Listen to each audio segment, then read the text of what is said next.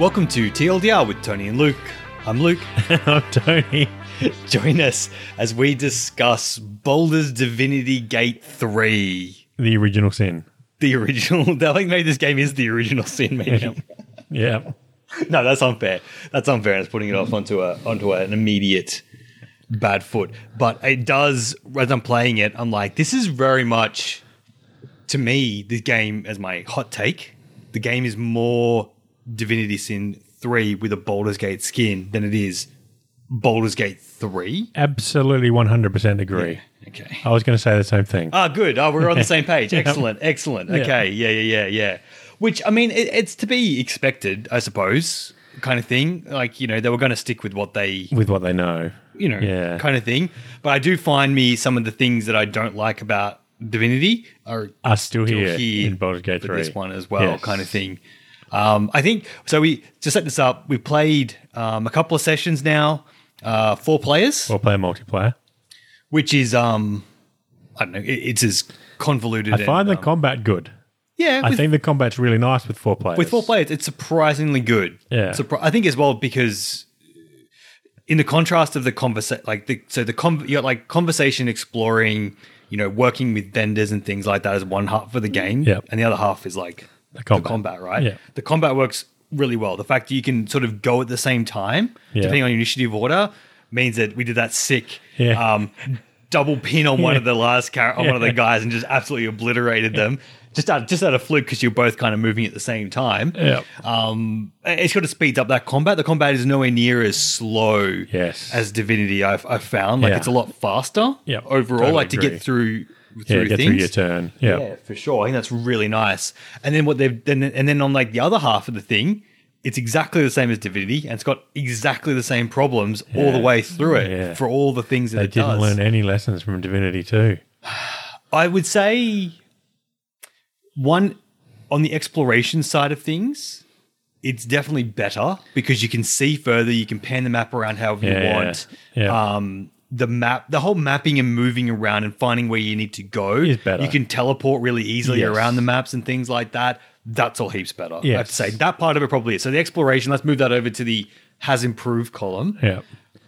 But the problem with that is it encourages exploration. Yes. Which means you're back. The issue I had with Divinity 2 was you would backdoor quests all the time. You get to the third person in the 5-person quest chain as your first person you're talking to. Yeah. And it messed up the quest completely. Yes. And because Baldur's Gate 3 really encourages exploration. Yes. That's what we did. We went straight into the back door and totally destroyed the entire quest line. Yes. Completely and utterly destroyed it. We did, didn't we? So, I don't want to put spoilers in, but it's pretty early. Everybody that's going to be listening, I'm sure, has already played through this bit. We went into the back door of the Emerald Grove. Is it called the Emerald Grove? Emerald Grove, I think. Yeah. Yeah, we went down where the lift is, where the bears asleep on the lift. Yeah. We went down that way. Yes. Which puts you right to the end of the quest line. Yes, immediately with no very I would say no. This is one thing again. You got 4 people running around, so it's hard to keep track of like what's actually going on and what's important because you're doing your thing, looking at this bit, and someone else has gone further on over here, and like all of a sudden we were in combat, and I'm like, oh, that's unexpected. And there needed to be a lot more communication. I'm in a conversation, guys. Well, we needed to do a lot more of that than we were doing. Because once we started doing that, it got much better. It is. And you can click on the ear. Anywhere you are on the map, you can click on the ear and join the conversation. Yes, yeah. I think with that, there's 2 things. And one of them is definitely like an R group problem in that there's a lot of talking going on. Yes. There's a lot of drinking of beers going on, which tends to like muddy things up. And Discord isn't great when you've got like 2 people trying to talk. Like if you say, at the same time. I'm in the because like when you hit conversation, you may not know you're going to be in conversation, right? So you click on a book and it jumps into conversation, and you're like, I'm in conversation, but someone else is talking. Nobody else hears it. Yeah. In the meantime, it starts to flow. So we were in the Emerald Grove. We got past the bear, thought ourselves super clever for working all that out and doing all that. And then I was still half dead, I think, too, because I jumped off the top. You jumped off the top. I thought it would be funny to see if I could jump off the top. And you survived. I lived. But you lost half your points. And then Yeah, I'm just doing my thing, and all of a sudden, we're in combat. And We're chatting to the druids in the Emerald okay. Grove, and it's not making a lot of sense. And then Yeah. suddenly the tieflings come down the stairs and say, "What are you going to do?" I'm going, "Who are these guys? Where have these guys come from?" And then I didn't even really see what the conversation said because I was trying to work out what the heck was going on. Yeah. All out of context. And then suddenly, we're literally in combat. Initiative rolled. And then I've missed we're in dialogue, and then all of a sudden we're actually fighting because I've missed all of that. I didn't see any of that actual conversation happen between them or anything. Right, I did. But it still made no sense because it was all out of context. All out of context. Yeah, so, and then as a result, the fight was tough. Well, tough as anything because we were, I presume we were like maybe a level below where we should have been on it. Yeah. We persevered through and we got through it. It was a challenging good fight against. Well, we actually worked well as a team. Very well. We killed a lot of druids. Yeah. Well, and we worked out that you got to kill them and if they're still alive with a couple of hit points in animal form, they'll turn back into a druid and get nearly all their hit points back. Yeah, so you got to kill them out while they're a druid before they come back. Because we killed that bear guy like 3 times. Yeah, he had 1 or 2 hit points left, and then bang, I'm a human again. Now I'm on 4 hit points again. Damn it! And then what does he do the next turn? Turns back into the bear again. God damn it!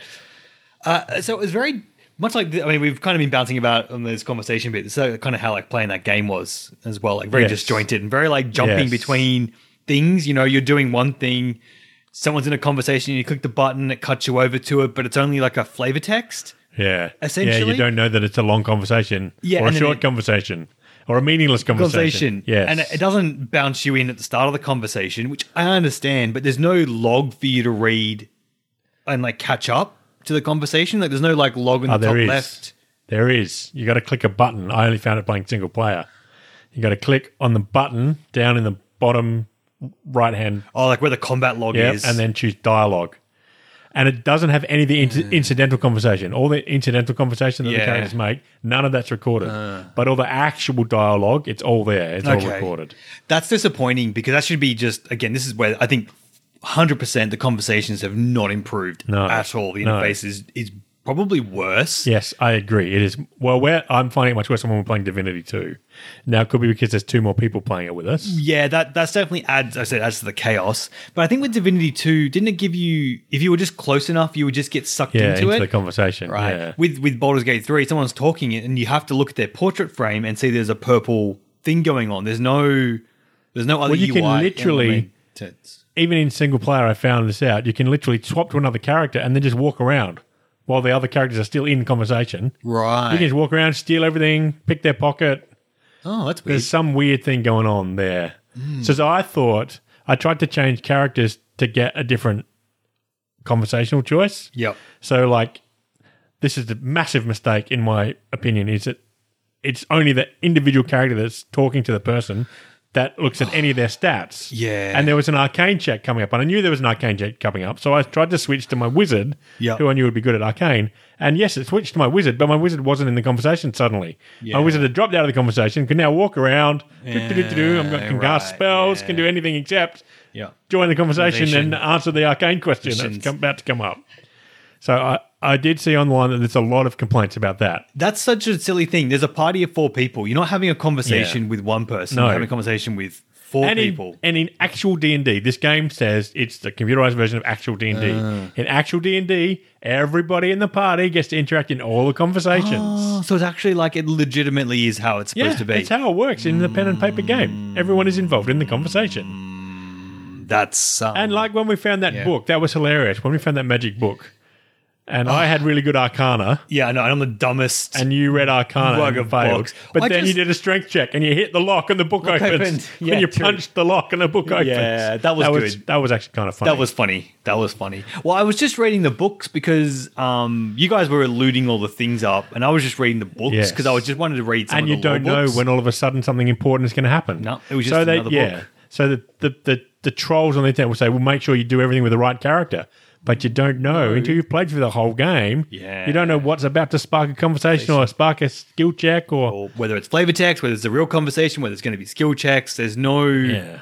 And it wouldn't matter, as you say, it's hard to know if someone is in conversation. Yes. It's hard to vote on what you want to pick sort of thing. Like everyone can vote, but it's down to the player that's in the conversation. Whatever they choose is what happens. There's no like role or anything like that. I think like in Star Wars, you pick whatever you want, and then it rolls, and then whoever wins that role, their conversation is one that speaks it, kind of thing. Which I think is much more interactive, more funny, more interesting because you hear lots of other people rather than me.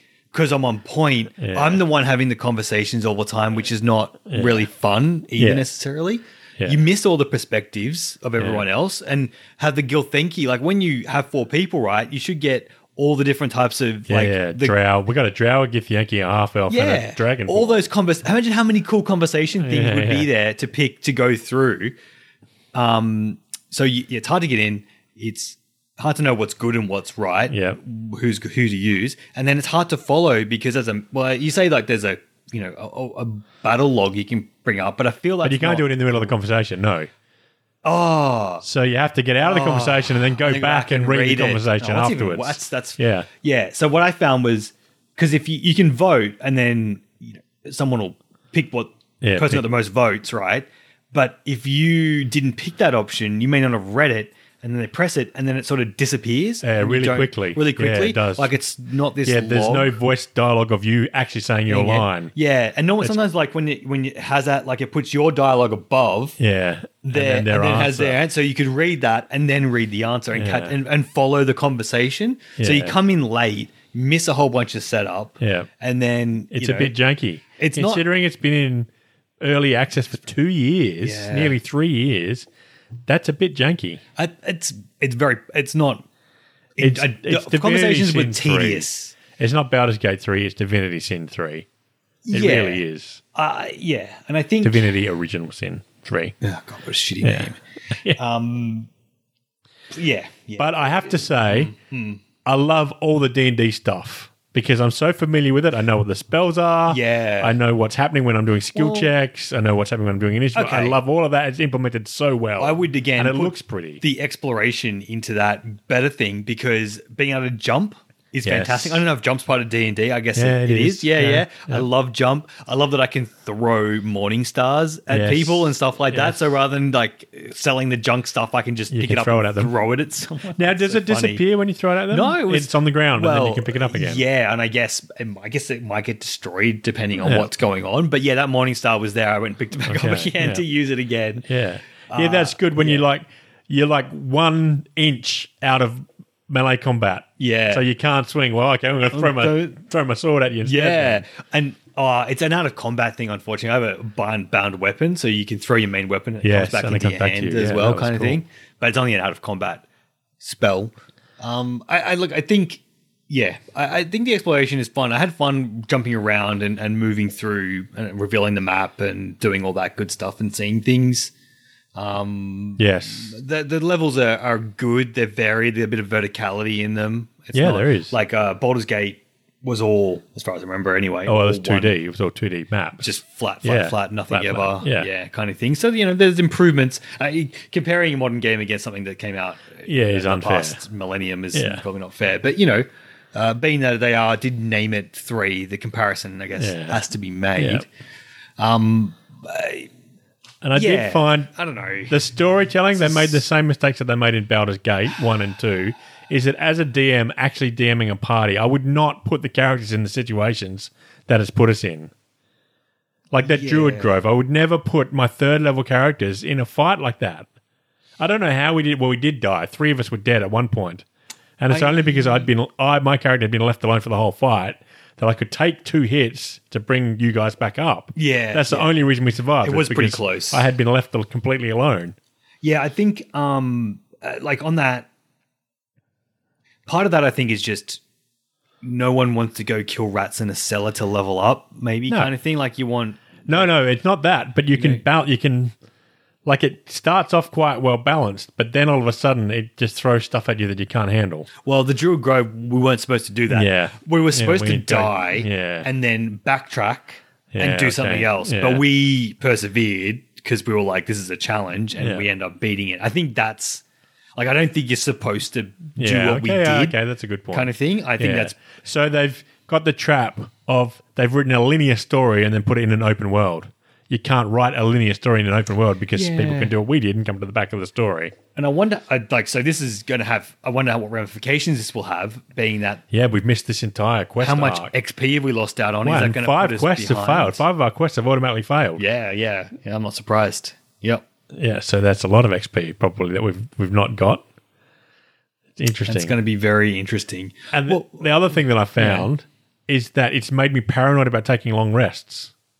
Yeah, so when we did this, we had this huge fight. We were like done as, and there was a quest to like save the refugees because we got this huge fight, so everyone's trying to run out of the grove, and we would like used up all, we had no resources left. Everything left. So we went back to camp and did a long rest. Yeah. By the time we made it back though, all the refugees, we had killed everything. Yeah, everything was dead everywhere.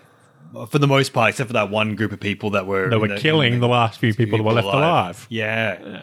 So I don't know if that was because if we stood there and waited, if that would have happened anyway, or if that was specifically because we did a long rest. No, it's specific. So I read online. Oh, okay. I did a bit of digging, trawling. Yeah.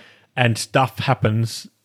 See, this is why I'm paranoid about taking a long rest. If you set something off, it doesn't tell you this is time-based. Yeah, right. But it is time-based. And if you then go and take a long rest in the time-based thing, the bad result happens. And that's always a problem with this. It makes you paranoid about taking long rests because it doesn't... What it should be is if they wanted to do it that way, they should have put long rest locations in the story. Okay, you've made it to the grove. This is a safe place. Would you like to rest? Yeah. Okay, let's have a rest in the Druid Grove. It's a nice safe place to rest. And you know that you can rest safely. Yeah, it kind of ruins the whole, like, do what you want. And because the example that I've got is you meet these dudes who's one of their companions been killed by an owlbear. And you can tell them to go and fight the owlbear. And if you have a long rest between having told them to go and fight the owlbear and coming back, when you get to the owlbear, it's killed them. Oh, okay. Because they've been sitting there waiting for you to get there to help them fight the owlbear. But in reality, you would say, let's go and fight the owlbear, but we need to rest. So you camp with us, we'll rest, and then we're going to take on the owlbear together. Yeah. So it's not even realism. No, it's completely artificial. It is. Yeah, you're right. They wouldn't just stand near the owlbear and let it kill them or anything. And you wouldn't say, go off and kill it by yourselves and we'll come and join you later. You'd say, we need to rest. So just wait for us to rest and then we'll come with you. Yeah, that's true. That's exactly true. And that's probably why a lot of games just ignore time as a factor in that respect because it just doesn't it just makes doesn't more add anything. It doesn't add anything to the gameplay. No. Yeah. Yeah, so losing we lost 5 quests. We lost a bunch of stuff. We got a lot of loot that we can steal. We've got a lot of merchants we could sell stuff to. Yeah. Well, we can steal all their stuff instead. Yeah, well, okay, sure. Just throwing it out there. Yeah. There's a lot of corpses to loot. I'm interested to see what happens next in our next session on Thursday. I am too, just to see what what's... Yeah, what happens next? I don't know. I guess we'll find out. Yeah. Like, it has to be... I'm curious to see if they accounted for it or not. Did they account for this? Did they not? They must have, because the Druids all came and fought us when we came back from the long rest. I don't have much confidence, Tony, that they really put... Yeah, a lot of thought into it. Yeah. Yeah. And also leading up to that quest seems a bit disjointed because the goblins attack, and then they go run into the fortress, but then you're still outside the fortress. And so you find this cave that says there's lots of goblin tracks here. So you go into that cave, but it's not the cave where the goblins are. It's just another cave with a few goblins in it, and it leads to the back of the fortress. So why did the goblins suddenly appear from there? Am I supposed to be going to the fortress? Am I supposed to be trying to find the goblins? What am I supposed to be doing? It doesn't tell you at that point. They don't say, thank you for helping us defend. Come into the village and talk to us. Yeah. They just all run off into the village and close the door. Yeah. So that implies, they don't want us to go in there. So let's go and, we find these goblin tracks leading into the cave. Let's go into the cave. But no, there's nothing in the cave either that progresses the story. I think that's what bothers me so much because I am all about the story in D&D.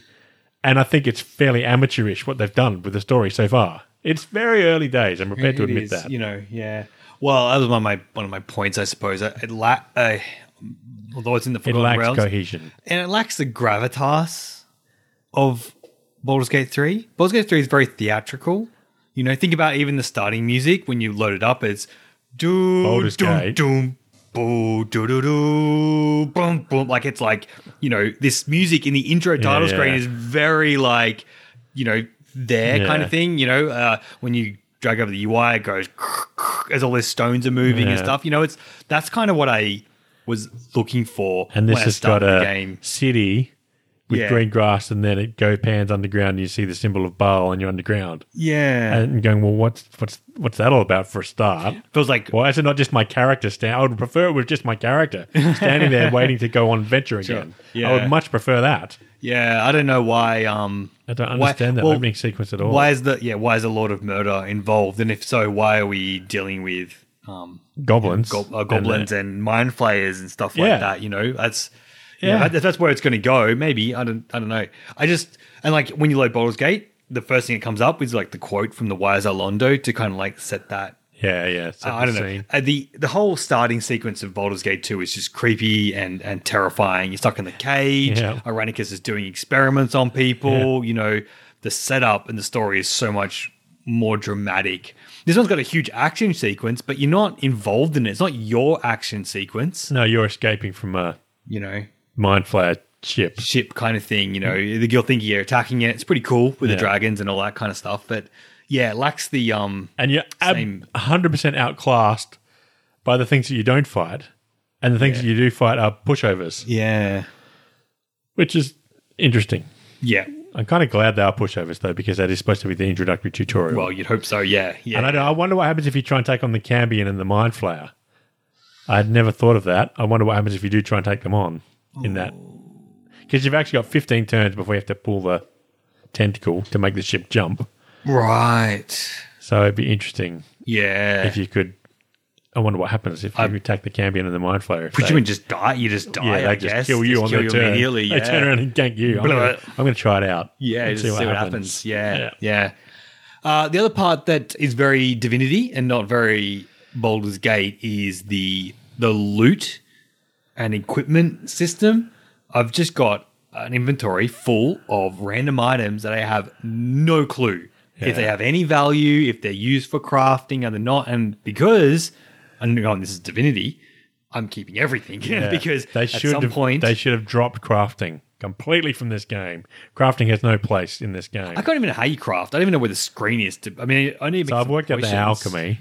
Yeah, potions. I've worked out the alchemy. Potion screen there. Yeah, you grind the reeds to make something, and then you combine them and you make potions. But I hate it. How long do the potions last for? How do you know when you're supposed to use the potion? Like, there's a potion of mind reading I've got. Well, how do I know when I'm supposed to use the potion of mind reading? Do you expect me to play through the game, saving every 10 minutes until I find, this is running the potion of mind reading. So I'm going to go back 10 minutes to my previous save. Take the potion and then go into the conversation. That's completely the wrong way to design a game. It's strange. But the books, right? There's lots of them. Fonts don't work as a book font. So they got all the chrome, all the UI, skeuomorphism for a book, but the font doesn't match the page. It doesn't it's not the right color. It's not the right font type. And it looks like text. It doesn't look like handwritten stuff in a book. It's not even that. It looks like a type book, not handwritten. I mean, I don't know, but the handwritten, you want it to be readable. Yeah, you want it to be readable, But the font's not right. They use like a black font. Not a black. Brown. Sorry. No, they use black rather than brown. Right. So it doesn't match the rest of the book. It's like a pure black, and you don't see pure black very often. Black is always a little. This is from all my design team telling me not to use black and stuff like that. You always got to use just a slightly off shade of black. So it's, to me, in my eye, and immediately stood out as this is just black text shoved onto an image of a book. It doesn't feel like it actually was part of the book at all. And I was like, that's a bit, takes me out of it a little bit. You know what I mean? Yeah.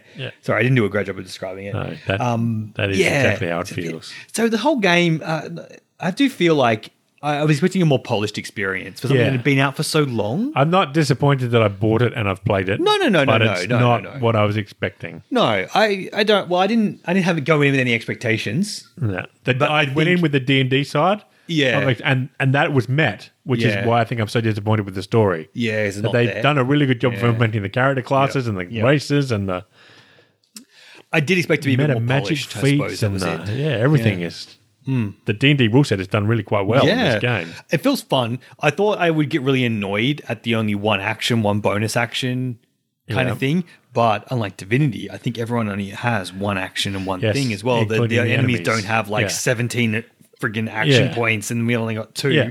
Everyone's got the same. Everyone's got one action. And so it also makes the turns quite quick. Yeah. I think having multiple people make their turns at the same time, so everyone's thinking about what they're doing at the same time. Yeah. And we've got fairly diverse roles. So everyone no one is for the most part, it seems like anyway, no one is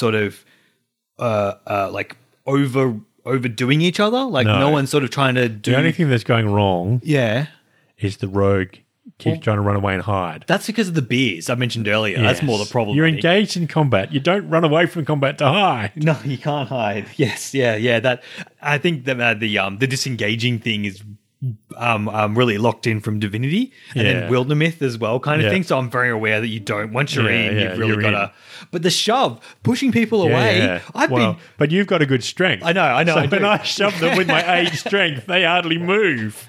If they do move, they move an inch away from me. Yeah. Whereas you throw them halfway across the battle map. I'm like, come forward. Oh, you're here now. Stab, push, back into electricity again. Come forward, stab, push. And that's really good when you're standing next to me. Yeah. And they've come up and they're blocking me from casting spells and you just push them away and I can cast my spells again. Cast spells again, they run caught, I stab them, I push them away. That's what I do. Works quite well. I like how it's a bonus action as well, so I don't have to make a choice about it. Yeah, it doesn't cost you your action. Yeah. The throwing potions and stuff is a bit janky as well. Yeah, they haven't really fixed the targeting problems. They should show you the area effect splash on the ground. Yeah, I haven't really tried myself, but it does based on other people messing it up several times. I'm like, I've tried it, and because it's that kind of 3D, 35-degree angle. Yeah, so it looks like it's an oval. And it's not. Maybe so you think you're healing 4 people, and you only end up healing 2 people. Yeah, maybe you should go overhead. Do it that way. Maybe it would be better. Yeah, targeting is better than Divinity. Yes. It's not perfect though. I don't think they haven't solved it. I don't feel like I have misclicked. But then again, I'm not doing a lot of range attacks. I misclicked my spells several times. Yeah, I think I'm sure someone else is having some trouble. Yeah. Because you go cast Chromatic Orb. Yeah.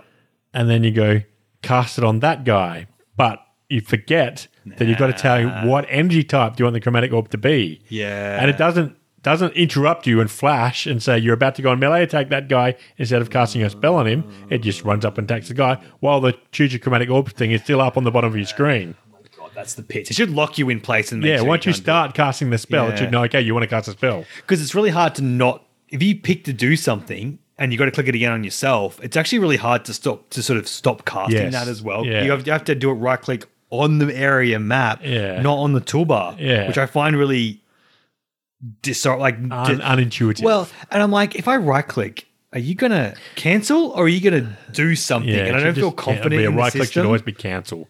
Yeah. Whatever you're doing, cancel it. I don't want to keep doing what I think It doesn't matter where I'm clicking either. Yeah. Like, just I don't right click is cancel. Go away. Yeah.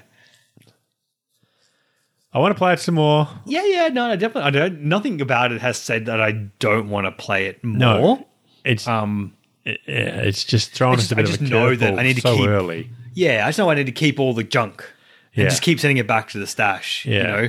Yeah. See, that's the thing too. It's not very Baldur's Gate like, and I don't know if that's. It's not. It's like the community chest or your party chest that you can just send back unlimited amount of stuff. Yeah, always from anywhere, and it teleports immediately back to your camp. And it's like that's not Baldur's Gate, but again, Baldur's Gate again is a. So why don't you automatically turn into gold? If you're going to let us do that, why don't you just automatically let us turn stuff we don't want into gold? Yeah, and you got the whole thing where you have to sell everything because you've got the highest charisma, and it doesn't just work off the party's best charisma. Yeah, it works off the character that's selling at the moment. So now you need to take all the stuff and move it here. Yeah. I will say, at least you can do a shift click and select a whole bunch of stuff and just drag it over. So when I sold up after you left, the first night, and we wanted to sell up a lot of stuff.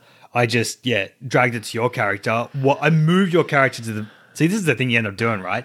I moved you to the vendor because otherwise you'd be over encumbered immediately. Yeah. Dragged all the stuff in. Yeah. However, you can't shift, click, do that to the vendor. You need to drag each individual piece over like this again and again and again. Yeah. Oh, man. I haven't tried selling yet. It's not enjoyable by any... I don't know if you could... I don't think you could right-click or shift-click or anything like that. There's been a few hot fixes, so I wouldn't be surprised if... they've fixed. But, like, that's not real fun. That was a whole problem I had, again, with, Divinity. And the vendors only got so much gold. And so you sell a bunch of garbage and to then them. they run out of gold. And you got to go find the next another one. vendor. And then you end up with, like, a bunch of stuff. And you go back to look at them again. They've got, like, all this crap that you sold them as well. Yeah. So either they need to have other people come and buy the stuff and give them gold again, or just trash all the stuff that you've sold to them. You can add stuff to the wares list, right, for quick selling, but that only works if you take the cheaper option on the selling. There's like a barter and a different, like, two modes you can do. It might be in the end of the day like easier to make it all wares and just sell it for less money just to save the hassle because you don't care. Like, maybe that's the better way of doing it. So we'll come back to the selling and see what's going on. But it's interesting. So some of the other boys on the group have been doing a solo playthrough as well on the side, playing it a bit as well. Yeah. Are you interested in doing that, or do you want to just stick to our usual? Oh, I've started a solo playthrough. Oh, you have as well? Okay, so I'm the only one out. I haven't really feel drawn to do it. No, I want to find out all the stuff that I've missed. Oh, look, I just... At some point, I will probably stop doing my solo playthrough. Oh, I don't see. Because it's a bit too much time commitment to do two playthroughs side by side. I don't know. I'll see what happens. I don't know. I'm mucking about a lot more. I find the multiplayer games going much faster than I go. Okay. I'm going much slower in my solo playthrough. Yeah. Spending more time looking at stuff and talking to people and it going quite a bit faster in the multiplayer. Okay. Which makes sense because you got 3 other people with their own agendas and getting bored different rates at you. And just more explore 4 times or 3 times. 4 times fast? Yeah, and 4 whatnot. times. Yeah. Loot as many, 4 containers for every one that you would do solo. Yeah, something like that. Yeah. It definitely would be faster.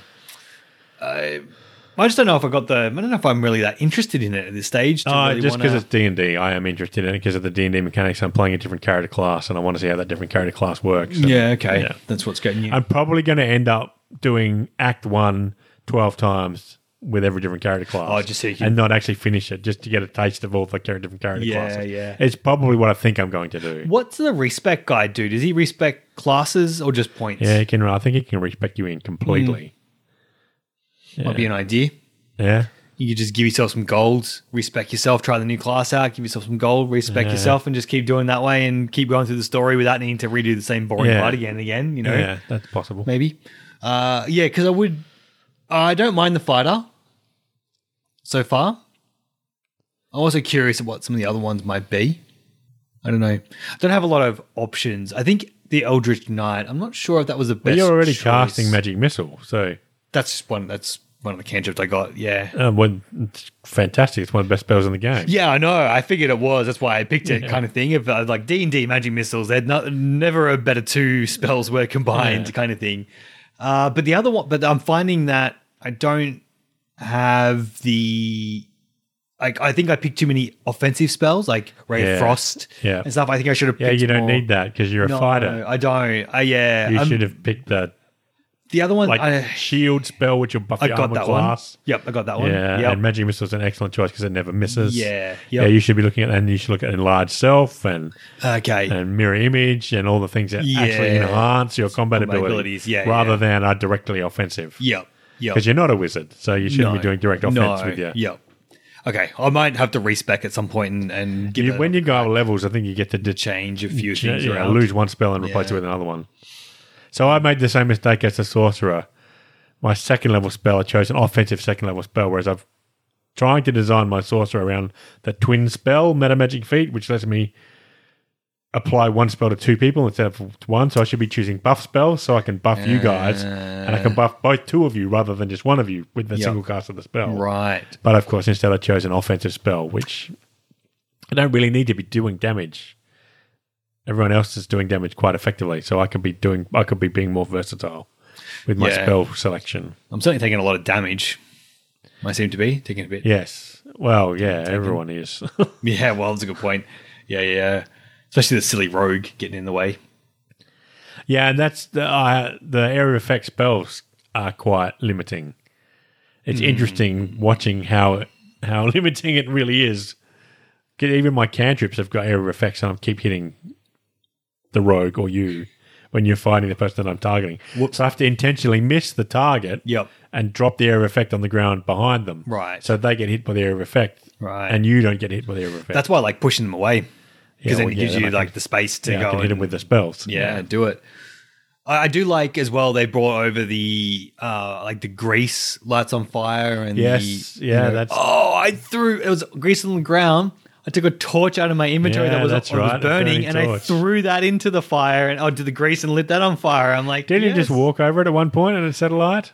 Yes, I walked over. I had a torch out and I walked over oil, and it lit on fire. Yeah, some sort of sparking ember. I think there's something about that in the tooltip talking about that as well. I think I remember reading after the fact was like, maybe that's the thing why it did it, and maybe you get a better torch later on that isn't sparking, kind of thing, which would be pretty cool. I think as well. I like the torch function though, having pressing a dedicated button to bring a torch up and then give you light to see around. It's actually really cool. They implemented the light really well.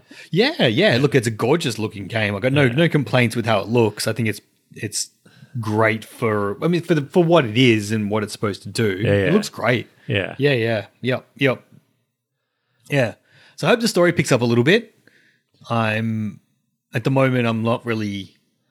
Yeah, and they've made the mistake that so many D&D modules make is they put an apparent time pressure thing on. Because you've got to get the tadpole out of your eye, you're going to turn to a mind flayer. Yeah. Okay, well, so now do you want me to ignore all the side quests and just barrel through? That's exactly the thought I was just having. I'm like, this is Cyberpunk. Or can I spend 65 hours doing the side quests and the tadpole's still going to be at exactly the same page of progression as if I'd gone straight along the main quest? Well, and the game would teach you that no, you need to ignore everything because if you don't, then the time things will eventually catch up to you kind of thing. Yeah. It's the exact same problem as Cyberpunk has. Yes. You're dying. Yeah. Now go do a bunch of gigs. Yeah.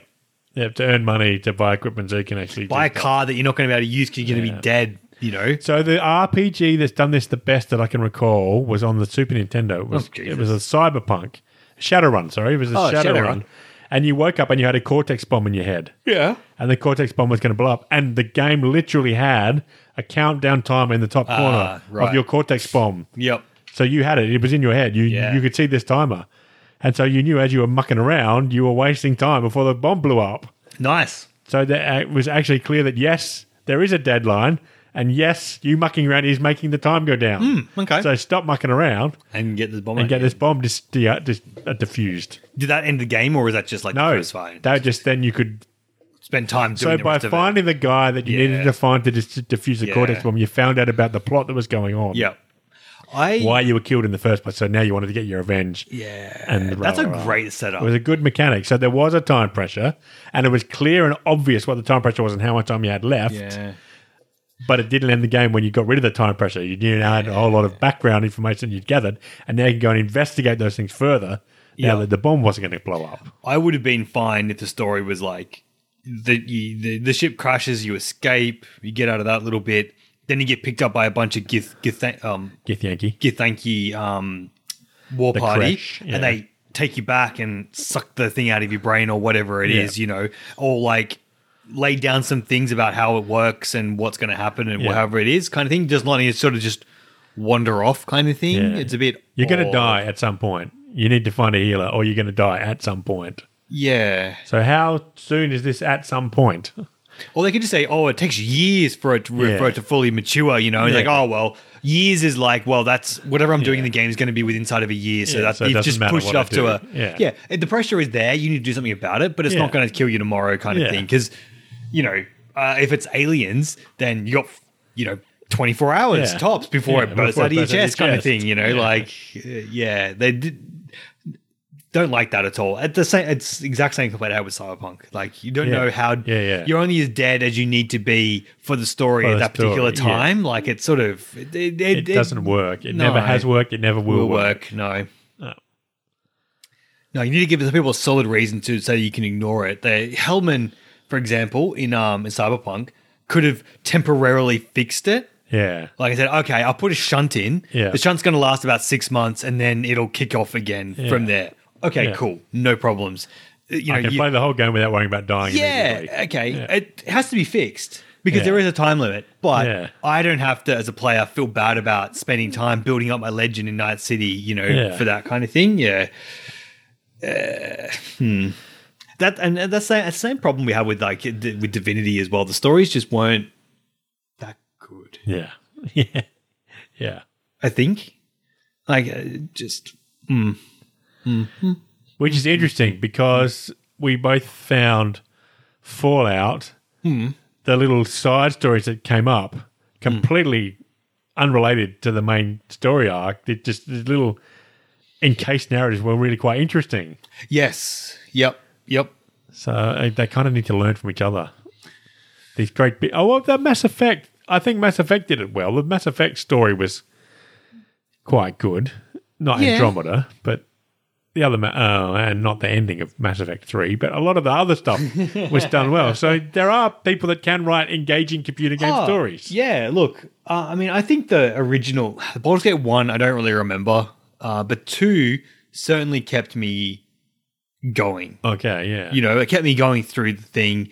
I was a lot younger back then. I was a lot less read back then. So I don't know. I will take it as being, Yeah, well, actually, now that you've mentioned that, Baldur's Gate 1, I lost interest in the story when I could no longer level up my character. When my character hit the level limit, I lost interest in progressing the story because there was no benefit to me. Yep.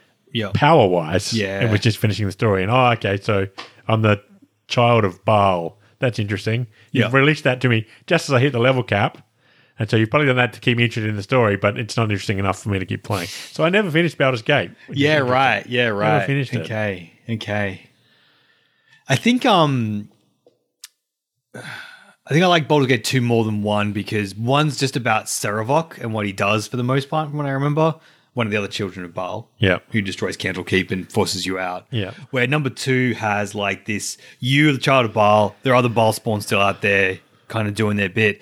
But then you got Irenicus, trying to repair the damage he did or something like that.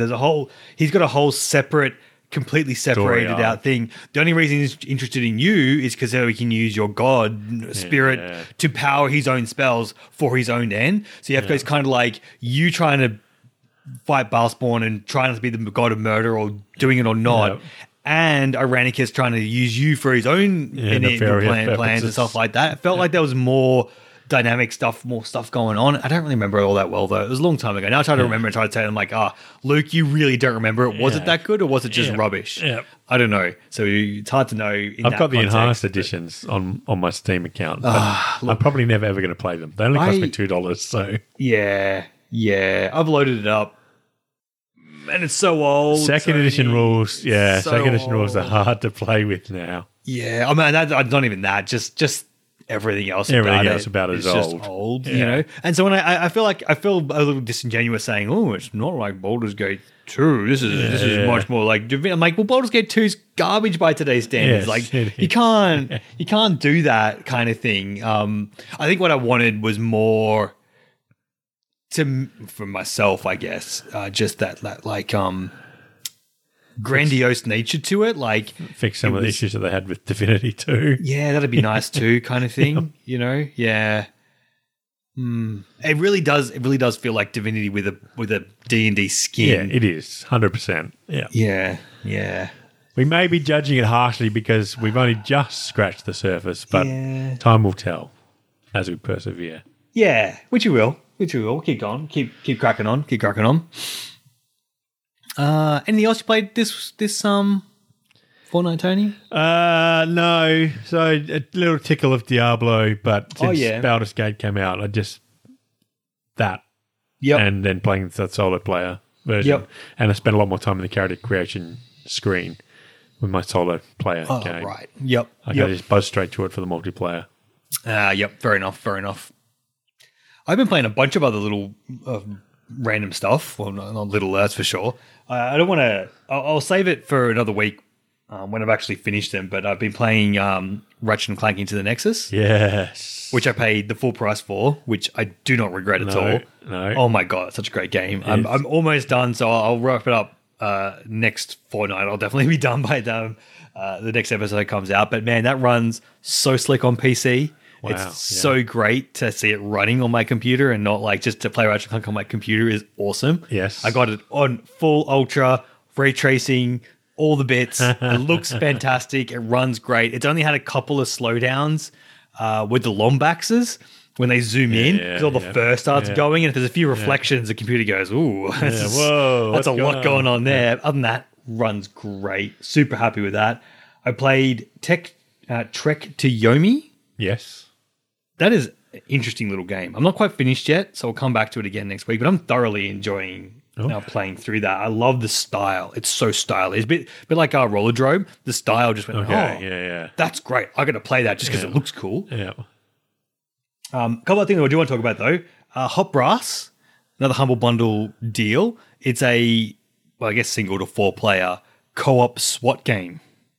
Right? Oh, okay. So you play as a SWAT crew. Yeah. And you got to like breach into buildings and factories and stuff and then take down people that are inside by like yelling at them until they surrender. Then you go and arrest them. Or if they don't surrender, then you can shoot them and kill them. Okay. But if you kill an unarmed civilian, then you fail the mission. You got to try it again. Yeah. You're a bad cop. Yeah, that's it. You know, shoot an unarmed civilian, or if you tase someone who's unarmed or stuff like that. There's a few rules around it, which does make it challenging in like the heat of the battle. You got to like try to like shout at them, shoot this one here, but not the one next to him because they haven't surrendered, but they also haven't gone aggro, so you can't shoot them yet, kind of thing. So you got to like do that. If sometimes if you shoot next to them or just get one hit doesn't kill them, they'll throw down their weapons. Oh, okay. Right? Yeah. So the weapons on the ground.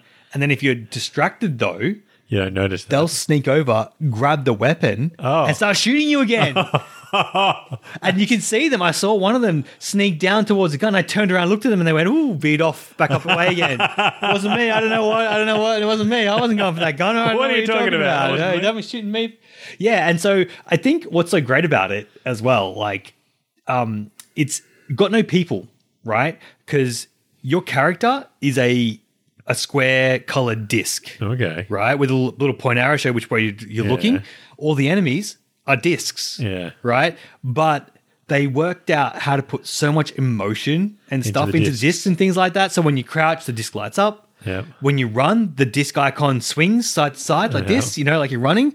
It shows you, like, for the team crew, right? Shows you what weapon they currently got equipped, whether it's one of their guns or one of the accessories. So you know sort of what each person is doing, because you can't see it on a gun to put it on the icon.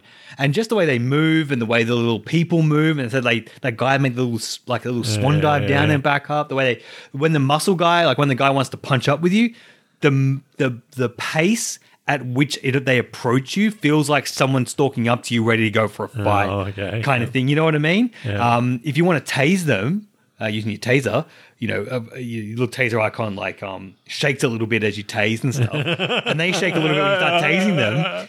If you don't walk into them, right, they can punch you before you can tase them, kind of thing. So you make sure you close the distance so you can actually tase them. So even though there's not a physical arm like you wouldn't in a proper game, the FPS, the discs still behave exactly like they are real people, kind of thing. The way you slide over things to mount them, you sort of mantle in over broken windows and things. Fantastic, really great. Cool. They put a lot. We were kind of like, oh, with discs, that's a bit weird, kind of thing. And then once we go into it, like, no, the discs are actually great. They heaps of information. They still feel like people in the discs. It's fantastic. So it's all top down, top down shooting sort of thing. What a great little multiplayer game. And then each mission you have a score. You know, you got to like beat a bunch of things. You got to find all the collectibles and, you know, whatnot, and you get a score on that, and a bunch of shields. You can, if you don't kill anyone you gotta like do it all without killing anyone, which feels like maybe it's better when you get more equipment because there is a bit of equipment loadout kind of stuff to do that. And then there's challenges where you've got to like, reach the meeting in under 30 seconds. Might be the challenge, and then you get another weapon unlock or whatever it is as well. So there's a bit of replayability in there and like nailing down and really like learning the map. Perfecting each mission. Yeah, and it does, whilst the collectibles are all fixed and the map is fixed, the enemies do randomize. Okay. So you do get easier and harder runs depending on where it is. But yeah, it was super fun. Do recommend for a bit of hot brass. Hot brass, yeah. I guess from the guns, shells. Shells, yeah. Yep. Casings. So we're going to play that a few more times, I think, for the Sunday Night Crew. Yeah, for sure, because I think everyone really enjoyed it. It was good fun. The other thing I've been playing, another Humble Bundle special, is Arcade Paradise, where you get to build your own arcade. Okay. Yep. Oh. And I was like, oh my God, that's so it's like so a cool. Sim City kind of. No, not at all, actually, no. It's a first person. Yeah. It's an indie game. Yeah. And you're the youngest son of like a business tycoon who's, failing at life according to their father. And you take on the dad's lowliest business, a laundromat. Oh, okay. Right? Yeah. And your older sister, who now works for government, who had the laundromat first, did buy a couple of arcade units and shove them out the back kind of thing. Yeah. And so the game starts, you've got to like load laundry, you've got to unload the laundry, and everything's gamified. So like you've got to take the laundry, put it into the machine, get it out of the machine to the dryer, out of the dryer to the customer. And if you do it fast enough, you get S rank on that and you get the most amount of money. Yeah. When you pick up all the rubbish, you take the bag out to the dumpster, and it has like one of those slidey up gauges that move backwards and forwards. You got to get it right at the top, and if you do, you get S rank and you get more money. And so you take that money, you then reinvest it into buying more arcade machines, and then eventually you can build out the space, renovate it, put more arcade machines. Or where your dad's very disapproving, saying just focus on the laundry business. So like there's sort of there's a bit of mini game in like doing all that menial stuff. Yeah. Then when you progress enough, your dad gives you pound sterling as like a secondary currency. Okay. And with those you can buy like all the convenience upgrades. So electronic safe. So you haven't got to like do the safe mini game to deposit your cash. Less rubbish appears. You can hire an intern. He'll come and empty out all the hoppers of all the arcade machines to kind of like to remove the menial aspect, because ultimately, I suppose the end game, which I haven't quite got to, I think I got one more expansion to do, kind of thing. But all of the arcade games that you've got, you can play them all. Yeah, they're all pretty decent arcade games for a game that has games inside of itself, kind of thing. They have like goals, so if you reach the goals on the games, and they become more popular and they make you more money, and then you can tweak how hard and how expensive each game is to play, and you can move them around and put popular machines next to unpopular machines, and that will rank the popularity of the unpopular machines as well, kind of thing. So there's a bit of like arcade management things. So you have to play the games because you have to do that. The pound sterling is like a daily checklist of things, which might be like play 3 arcade machines, or get a certain score on this, or do this kind of thing over here, kind of thing. So there's a bunch of like little checklist daily sort of tasks to go through. So it's all indie. So the graphics are fine. Everything's fine. It's fine. You don't get to like, well, I think I'm really disappointed about it so far is that you don't get any choice in the decor or designing your arcade thing. It just was like, this is what you get, and that's it, kind of thing. Not like even 3 choices about which wallpaper you got or anything like that. It was just that kind of thing. Apart from that, if you've always wanted to run an arcade, to get your own arcade, this is not bad. I mean, I don't know if there's any other arcade management sort of things, kind of thing. It almost reminds me of GTA 5's got an arcade business that you can buy in that kind of thing. But in that you can have arcade machines, you got to buy them and then stick them. You can sort of put them and arrange the arcade how you want with all the machines. But you do get more choice in the decor. Yeah, like you have a few things to pick from at the very least to kind of like make it yours, sort of thing. I don't know. Look for like a $2 game if you see it's really cheap kind of thing, or you get it in a humble bundle like I did. Yeah. It's thumbs up, and it's worth it. Yeah, I think other than that though, it's fine. It's fine. It's fine. Yeah, I think maybe if you enjoyed the arcade games more, it would be more fun. Yeah, like they've got like a Pac-Man, right? But it's not Pac-Man. It's like a GTA knockoff. So you drive a car around. Yeah. And then when you get caught by the police, the ghosts, you jump out of the car and then you can shoot. Well, you shoot them with jazz notes. Of course. Which I feel is like right on point for like early 80s or like 90s arcade machines. Like they wouldn't have bullets. You'd shoot them with jazz notes. And then you can get back into your car and then keep going. Okay. Kind of thing, and keep doing the map and keep working that out, which I thought was quite fun. You know, when you get like the Pac-Man pill, you turn into a tank. Yeah. And you can run over all the cops and stuff like that, you know? There's a digging ones and there's a air hockey table and all that kind of stuff. You know, there's a good selection of different arcade games. I'm pretty impressed. Like they put a lot, if they did spend their time, they put a lot of effort into those arcade games kind of thing. It's like $40 to buy the expansion packs, the DLCs with all the rest of the arcade machines, like another 9 or 10 arcade machines. Such I'm like, that's expensive. Yeah. For where the rest of the games at $40 is a steep price.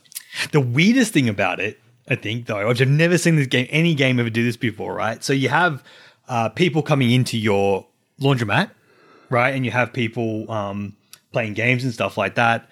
But if you walk up to them, they kind of like get pixelated and drop polygons until eventually, if you're close enough, they go down to like one polygon and then just disappear and then never come back kind of thing. So it's a bit odd. I guess it's That's a bit creepy. It's just to stop like the collision problem. Yeah. Or having someone using a machine that you need to play at this moment, right? Yeah. Which I understand.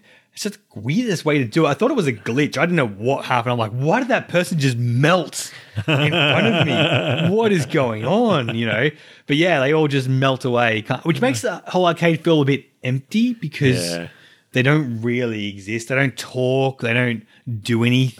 No one uses the machines or anything like that, or again, but it's indie game, so like, you know, what are you expecting? Only so much development time. But yeah, Arcade Paradise. I enjoy my time with it. That's for sure. love Sounds quirky. It is. You know, yeah, for sure. Definitely quirky. I don't know. You'd have to.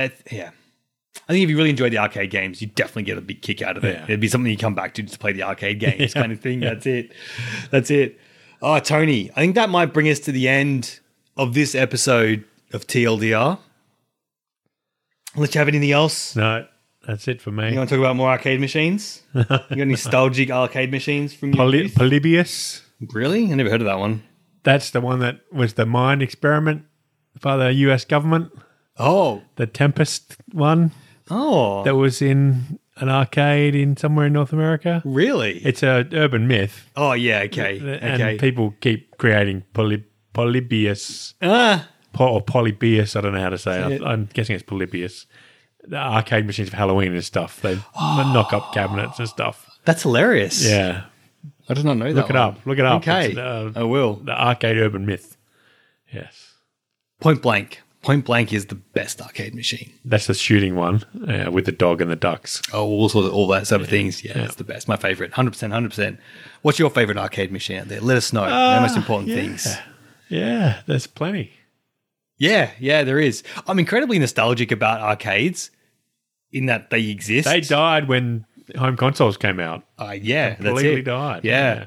But I'm not nostalgic about like most of anything else about the whole thing necessarily kind of thing. No. But just like the idea, I always love an arcade. I always go look into that arcade, see what machines are out. There's not much, not a lot as what they used to be, of course, kind of thing. And they're also expensive. They are. Not the 20 cents that they used to be.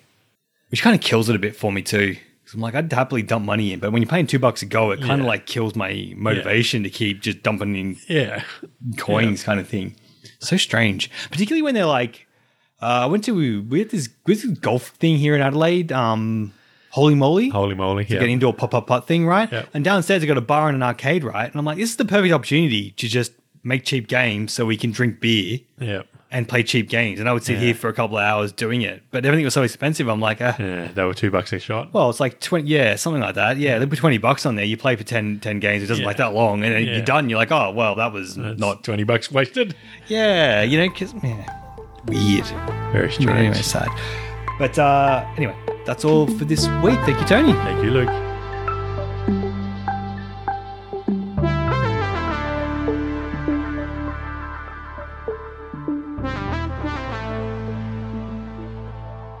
I'm Commander Shepard, and this is my favorite podcast on the internet.